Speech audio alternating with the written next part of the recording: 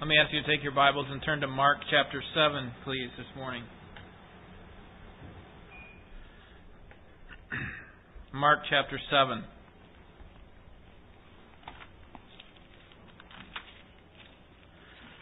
What kind of person finds grace in Jesus Christ? Is it a person who comes arrogantly, knowing that God has to accept him because of all the great things that he has done? Who is it that finds grace in Jesus Christ? It is the one who comes humbly before him. Do you remember the story of the rich young ruler coming to Jesus? And he wanted to receive the blessings that Jesus had to offer. He had a lot of things in this life because of all the riches and the wealth that he had obtained. But he wanted more. And so he came to Jesus and he said, what will it take for me to inherit eternal life? I want to have riches even beyond this life. And do you remember Jesus' response to him? He said, "You know the commands. Do them." And the man responds, well, I have done them. I've done them all since I was a child. And Jesus says, well, there's one other thing that you're missing. What I want you to do is sell everything that you have and give to the poor. And what Jesus was doing was driving at the center of what was his problem. That is that he thought he was good enough on his own. He needed to come to Jesus with a sense of helplessness, a sense of worthlessness. And as a result, the man did not want to give up what he had. He did not want to come helplessly before Jesus Christ.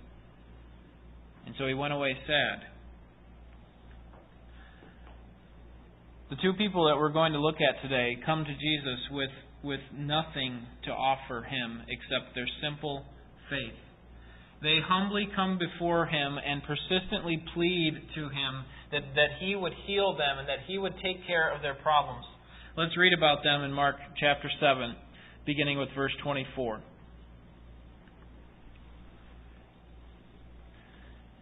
Jesus got up and went away from there to the region of Tyre.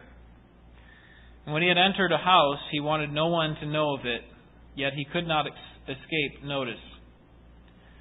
But after hearing of him, a woman whose little daughter had an unclean spirit immediately came and fell at his feet.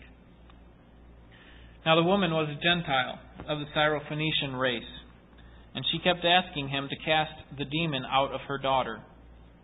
And he was saying to her, "Let the children be satisfied first, for it is not good to take the children's bread and throw it to the dogs."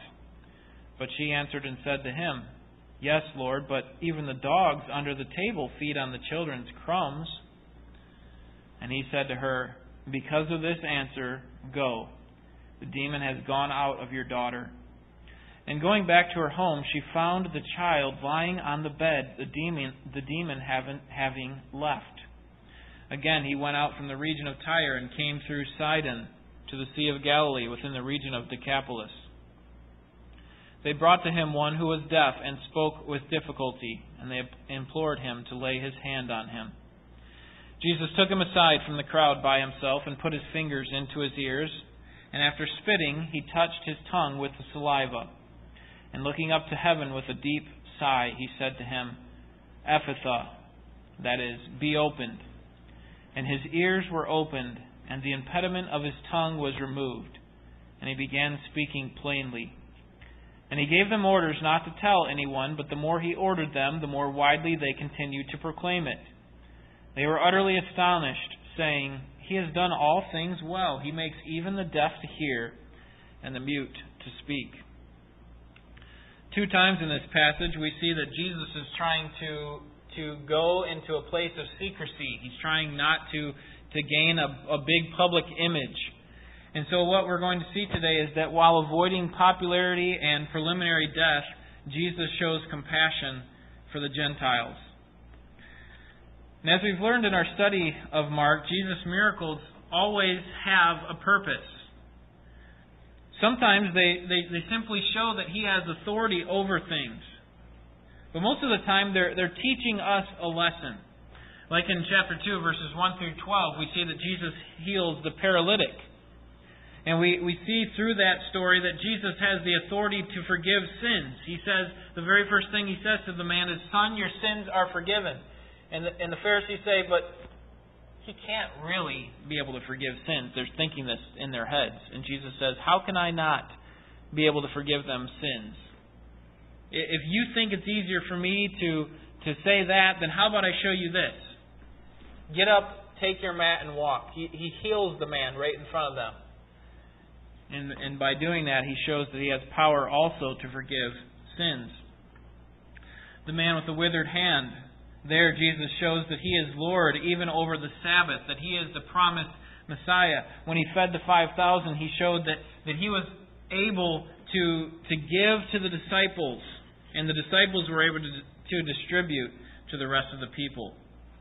And these two stories are no different. They're not just miracles just for the sake of miracles. They have a purpose. And so we need to understand what that purpose is as we look into this passage. Now, what we talked about last week was that all food is clean. Jesus showed that in His teaching.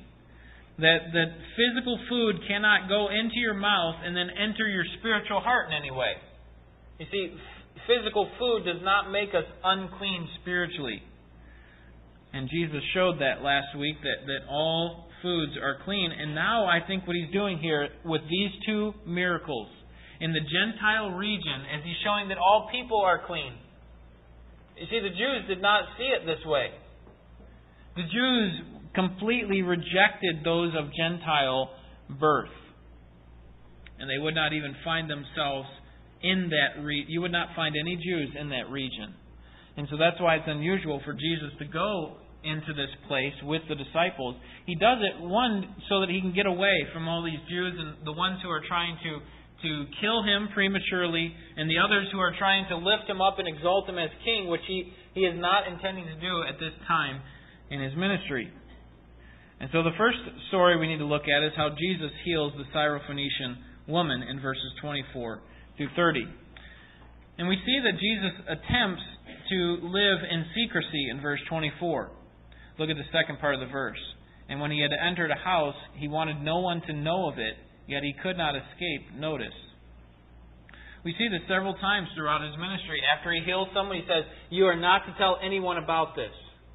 And His purpose in doing so was not that He did not want His name to be known in all the earth. His purpose in doing so was so that He could maintain a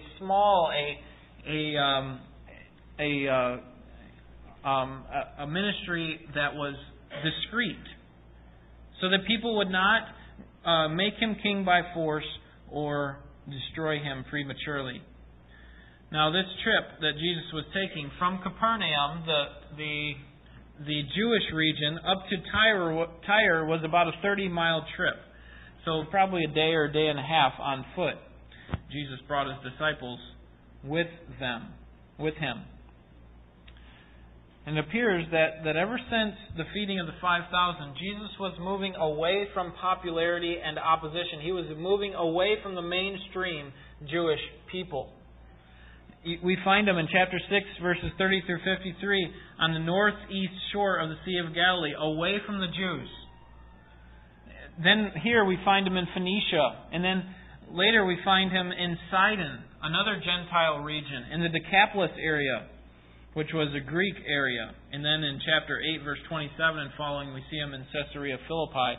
All places outside of Jerusalem, Capernaum, the Galilean area, because He wanted to be discreet in His ministry and use this time, really, I think, to teach the disciples more about what was going to happen and what they were to do. Now we see the need for faith. Why did this woman need to have faith? What was her problem? We see it in verses 25 through 27. Let's read verse 25. "But after hearing of Him, a woman whose little daughter had an unclean spirit immediately came and fell at His feet." So she had a daughter who had an unclean spirit. That is, a demon. She was demon-possessed. And she had heard what Jesus had done to the Jewish people and how He had cast out demons. And now she was coming to Him knowing that He could remove this demon from her daughter. Notice Jesus' response in verse 27. It seems to be a response of rejection. And he was saying to her, "Let the children be satisfied first, for it is not good to take the children's bread and throw it to the dogs." In order to understand what Jesus is saying, we need to understand a little bit more about her ethnicity. We need to understand how the disciples viewed this woman and these people. And then we'll understand what Jesus was saying and why she had to have such faith and why Jesus was so amazed by her faith. So notice the woman. Notice her ethnicity in verse 26. Now the woman was a Gentile of the Syrophoenician race. She was a Gentile. She had been influenced by a Greek culture. Now, in order to understand more about her, let's turn back to Matthew chapter 15 with the recording of this same incident, but by a different author. Matthew chapter 15. And Matthew gives us a little bit more of an insight of what kind of woman this was. Look at verse 22. Let's begin with verse 21. Jesus went away from there and withdrew into the district of Tyre and Sidon. And a Canaanite woman from that region came out and began to cry out, saying, "Have mercy on me, Lord, Son of David. My daughter is cruelly demon-possessed." So you see there that we're talking about the same incident. And notice what kind of a woman Matthew records she is. She is a Canaanite woman. Now, if you remember from our study from Joshua, Canaanites were despised by Israel, by the Jews, by God, because they were idolaters. They set up idols in place of God. And as a result, God said, "Joshua and all of Israel, you go into Canaan and you wipe them out completely.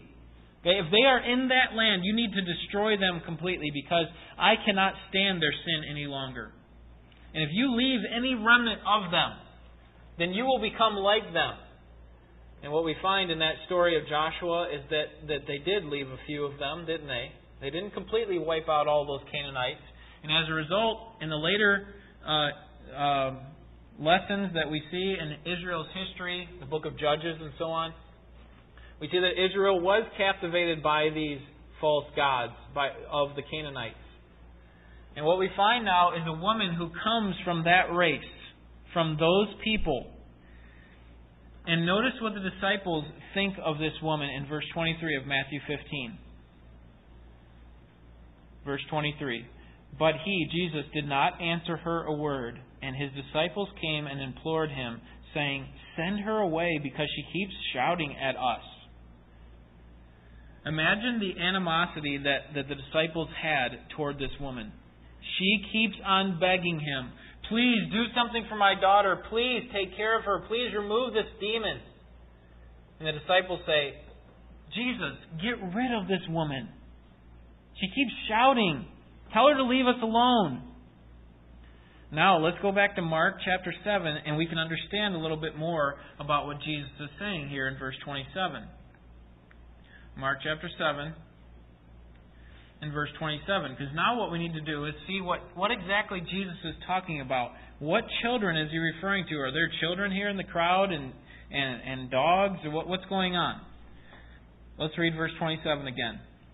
And he, Jesus, was saying to her, "Let the children be satisfied first, for it is not good to take the children's bread and throw it to the dogs." Now, when we looked at parables and some of these analogies that Jesus used, we understand that Jesus speaks often in public for two primary reasons. He speaks in parables for two primary reasons. One is to reveal truth.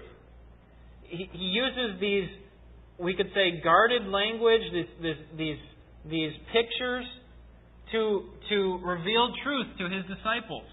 You remember, he would speak a lot of these parables, he would take them off to the side and they would say, "What are you talking about? What does this mean?" And Jesus would tell them the meaning of these parables. So he would do it to reveal truth, and he'd also do it to hide truth. Because he recognized that the more truth that these people had, the more responsibility they had to respond to it. And so that hiding of truth, in many ways, was a showing of His mercy. Because He knew that they had already rejected the light, the truth, and that they would not have accepted it even if they received more. And so He recognized that if they had greater truth, they would receive greater condemnation. And so I think what's happening here in verse 27 is He's speaking in parabolic language. That is, He's speaking in a story-type form. He's got something else that He's talking about, not literal children here. Not literal bread, not literal dogs. So what is He talking about? Well, I think, based on my understanding of this text, that the children are referring to the children of Israel. That is, Jews. Okay? And the children's bread refer to the blessings that come to the Jews from the Messiah. And the dogs would be referring to whom? Okay, think about this, verse 27. Let the children, the Jews, be satisfied first, okay, with the blessings, the bread, for it is not good to take the children's blessings, the Jews' blessings that come from the Messiah, and throw it to who? The dogs. Now, He's not referring to literal dogs here. Who is He referring to? He's referring to the Gentiles. He's saying it would not be good to take the blessings that are designed to go to the Jews, the children, and give them to the Gentiles, the dogs. You see what she's asking for? She, as a Gentile, is asking for some of Jesus' blessings. And Jesus is saying, it seems like He's rejecting her. No, it would not be good for you to receive some of these blessings. Now, why do I think that the dogs here are Gentiles? Well, Jews often called Gentiles dogs because they looked down on them. And this meaning was very prevalent in Jesus' day. But what this lady may have known was that this message was going to go farther than just to the Jews. She may not have known. She perhaps was just showing her faith in Christ. But every Jew saw Gentiles as unclean, and they avoided contact with them at all costs. They would not be compelled to help a Gentile woman, and that's why we find the disciples in Matthew 15, verse 23, saying, push her away. Get her out of here. We do not want to have anything to do with her. But Jesus, on the other hand, had something else that He had planned to do in His ministry. He was willing to listen and to help. And we need to understand why. Why would Jesus even take the time to talk to this dog, this Gentile? Now, perhaps what He was saying, because we can't think that Jesus is degrading this woman in some way, but rather Jesus has a purpose in what He is saying about this woman. Perhaps what He was doing is showing the disciples how foolish they were in their thinking of this woman. They were saying, you send her away. But Jesus was exposing their bad attitude by saying, sarcastically, oh, you dogs don't deserve anything. The disciples certainly could not have been happy in this territory, away from what they had known all their lives. But Jesus, in His response, is non-committal. He doesn't say one way or the other whether He's going to heal this daughter of hers. And I think the primary reason was to test her faith, to see what kind of person she is and if she truly would put her faith in Jesus Christ. But instead of giving up, she shows an incredible amount of faith. We see her faith, first of all, when she continually asks. Notice verse 26, the second part of the verse. And she kept asking Him. And then when it seems in verse 27 that Jesus turns her away, instead of being rejected, notice what she does in verse 28. But she answered and said to Him, yes, Lord, but even the dogs under the table feed on the children's crumbs. You see, she came to Jesus with a sense of humility. Although I am not entitled to sit like one of these children at the table with you, Jesus, and receive all the blessings that they receive, don't I at least get to take some of the crumbs that fall from the table as a dog. You see, she recognized her sense of worthlessness before Jesus Christ. Perhaps the quick-witted woman understood her words not as an insult, but as a rebuke to the disciples for their narrow-mindedness, that only they received Jesus' blessings and only they deserved them. And she said, but even as a dog, don't I deserve the crumbs? Or can I at least receive the crumbs? Now, this is the only time in Mark's Gospel that anyone refers to Jesus as Lord other than himself. He refers to himself as Lord. He calls himself the Lord of the Sabbath and so on. But notice in verse 28, she says, "Yes, Lord." And I think that's significant to Mark's message, that of all people that recognize Jesus' authority, it is a Gentile rather than a Jew, like we would expect. Now, why was her faith so great? What was so special about it that Jesus said in verse 29, and He said to her, "Because of this answer, go, the demon has gone out of your daughter." What was so special? Well, I think first of all it was a humble faith. She recognized her place in the kingdom. She recognized that she was not the primary recipient of God's grace at the table like the children. She came to Jesus like we sing in the song, "Nothing in my hand I bring, simply to the cross I cling." I have nothing to offer to you, Jesus. You have to give me the grace that I need to come to you. But not only was it a humble faith, it was also a persistent faith, as we saw in verse 26. She kept on asking Him. Despite the fact that the disciples tried to push her away, she kept on asking Him. It was a humble, persistent faith. God wants us to exercise that same great faith when we come to Him, by humbly recognizing our worthlessness, that we, just like she, are Gentiles. And we don't deserve a rightful place in God's kingdom.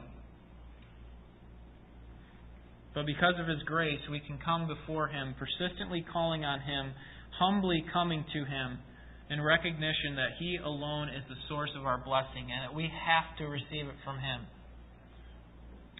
The response of her faith is found in verses 29 and 30. Jesus tells her to go, and then verse 30, "And going back to her home, she found the child lying on the bed, the demon having left." Jesus heals this woman's daughter remotely. Without even touching the daughter, without even speaking to the daughter, He heals her, shows His power over all things. And then we see the second story. We saw the Syrophoenician woman, which was a Gentile, but now we see another Gentile in this area of Sidon in verses 31 through 37. Actually, they go through Sidon to get to Decapolis, where this man is. Verse 31, "Again he went out from the region of Tyre and came through Sidon to the Sea of Galilee within the region of the Decapolis." Mark now goes on to record a miracle that's not recorded in any other part of any other gospel. And he's, I think, keeping in with the theme that the disciples would receive authority from Jesus and go out to all the nations. That Jesus has gone first of all to the Jews, but the Jews have rejected Him. And so now He's spreading the word about Himself to the nations. And He's given the disciples an example that hey, we do need to go to the Jew, but also to the Greek, to the Gentile. And so He's going into these other regions that they would not normally have gone to. So Jesus moves north to Sidon, and then east across the Jordan, and then south to the Decapolis. Now, He could have just simply gone east and made it right to the Decapolis, but instead He goes north, then east, and then south. It would be like us going from here to Louisville by way of Pittsburgh. I mean, it's way out of the way. Jesus does it, I think, because He doesn't want to go through the region of Galilee where the Pharisees are and where they're trying to kill Him. Remember, they wanted to plot His murder. And so He goes out of the way. He takes the long route so that He stays out of the way, but He wants to stay in this Gentile region so that He can have this time of secrecy where He can spend time with His disciples. And in verse 32 we find that this man is brought before Him. Notice what his problem is. they brought to him one who was deaf and spoke with difficulty, and they implored him to lay his hand on him. This man was a deaf and mute man, and they were in the Decapolis, so he was likely a Gentile. And the crowds or close family had brought this man to Jesus Christ, knowing that he could take care of him and his problem. In verse 33, we see Jesus' compassion. Jesus took him aside from the crowd by himself and put his fingers into his ears, and after spitting, he touched his tongue with the saliva. Jesus shows his compassion. The one thing that we need to notice is that Jesus took this man aside. Those who are deaf are often confused and frustrated in the middle of large crowds. And so Jesus lovingly takes him aside and gives him direct attention. And we see that he heals the man by spitting and then taking the spit and touching it to his tongue, by putting his fingers in his ears. And possibly he does this because we saw before that Jesus can heal simply by speaking a word, can he not? He can do it by speaking a word, so why touch the man? Perhaps he was showing the disciples that, listen, Gentiles are not unclean. Just like that food we were talking about last week, Gentiles are the same way. Okay, just because you touch a Gentile does not make you unclean. And so Jesus lovingly touches the man, and he uses a method that he used also, we'll see in chapter 8, verse 28, with the blind man, and then also the man born blind in John chapter 9, verse 6. Now notice the result of this. Jesus again wants to maintain his secrecy in verse 36. And he gave them orders not to tell anyone. But the more he ordered them, the more widely they continued to proclaim it. Jesus was trying to be low-key. He was trying to maintain a discreet ministry, just like he did in verse 24 at the beginning of our passage for today. The same reason he didn't want the Jews to know, that is, that they would make him king by force or they would kill him prematurely, is the same reason he didn't want the Gentiles to know. He wanted to maintain a private ministry with his disciples. That's why he had gone away to these places. Ultimately, he came to do his Father's will and recognized his limitations as the God-man. That he needed to be in a place where he was free from all of these people trying to crush in on him so that they could be healed by him. The last thing we see in this passage is verse 37, the astonishment of the crowd. They were utterly astonished, saying, "He has done all things well. He makes even the deaf to hear and the mute to speak." The people who had been following Jesus did not fully recognize what was going on here.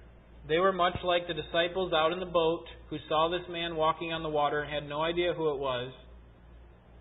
They failed to recognize what Jesus had done before. They failed to grasp the spiritual significance. But they make an interesting comment here. They say, "He has done all things well."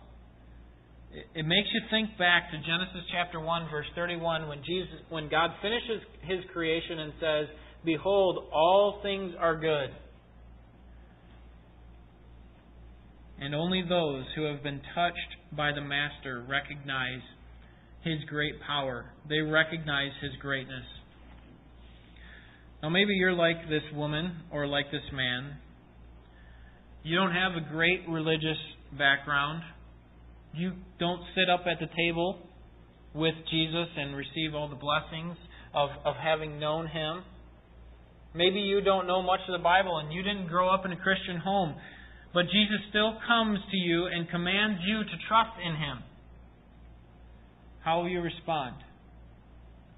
Will you have great faith like this woman, as displayed in her humbly coming to Him, persistently coming to Him, saying, "Jesus, you have to heal my daughter"? Jesus' ministry is really unprecedented among non-Jews.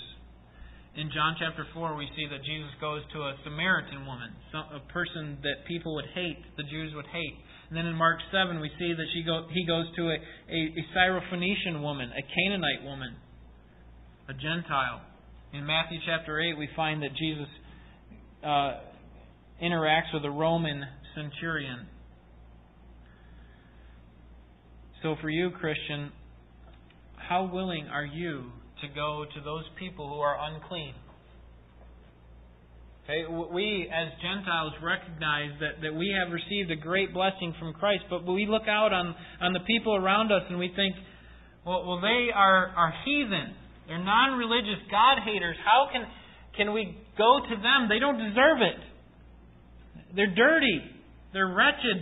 They're vile. They're hateful. They're mean-spirited people. I don't want to be around them. But Paul says in 1 Corinthians chapter 6, verse 11, "But such were some of you. But you were washed, and you were sanctified." That is, you were just as heathen as they are now. And for us to say that they don't deserve it is an indictment on ourselves. Because what we're saying in that is that we did deserve it in some way. That somehow we deserve God's grace because of what we've done. But what God is saying to us today, I think, and what we ought to recognize, is that we don't deserve it. Nothing in our hands we bring to Jesus. We have nothing to offer Him.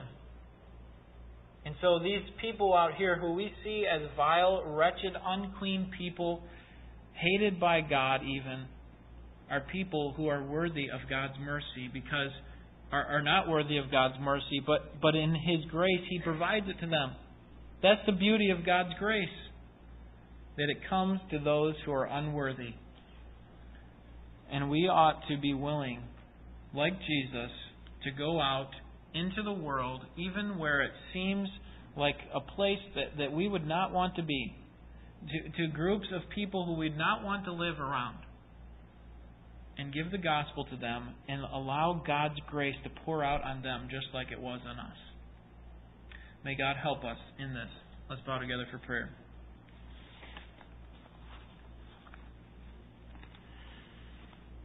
Father, it is great to see Your grace displayed in the power that You show through not only these healings, but also through Your salvation.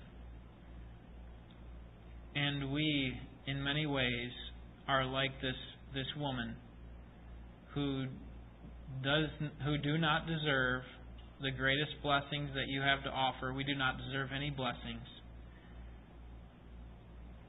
But we humbly come before You, recognizing that we need You, and that apart from You, we are nothing. It's not that the Jews deserve anything more than us. They don't deserve Your blessings either. But certainly Paul said that the gospel would have to come to them first, and then to us. And so we're thankful for those who have gone before us. We're thankful for the message of the gospel that has spread from the region over there in Israel all the way over to us in the Western world, so that we could hear it, and that our ancestors could maintain the doctrine that was once for all given to all the saints, and that the people who you have put into our lives would be able to explain to us the gospel from Your word, and so that we could receive it and respond to it. May the response of this truth be that we give great praise to You for Your grace, and that we spread the gospel to everyone around us. That we would not withhold it from anyone, but that we would be liberal in the way that we dispense of it. And we ask that even tomorrow, as we use this opportunity with the Vacation Bible School postcards, that this would be a way in which we can spread Your gospel to this area. And as a result, that many people would be saved and made into disciples of Jesus Christ. And until He returns, we want to be faithful to Him. So we ask that You give us the strength to do so. In Jesus' name, amen.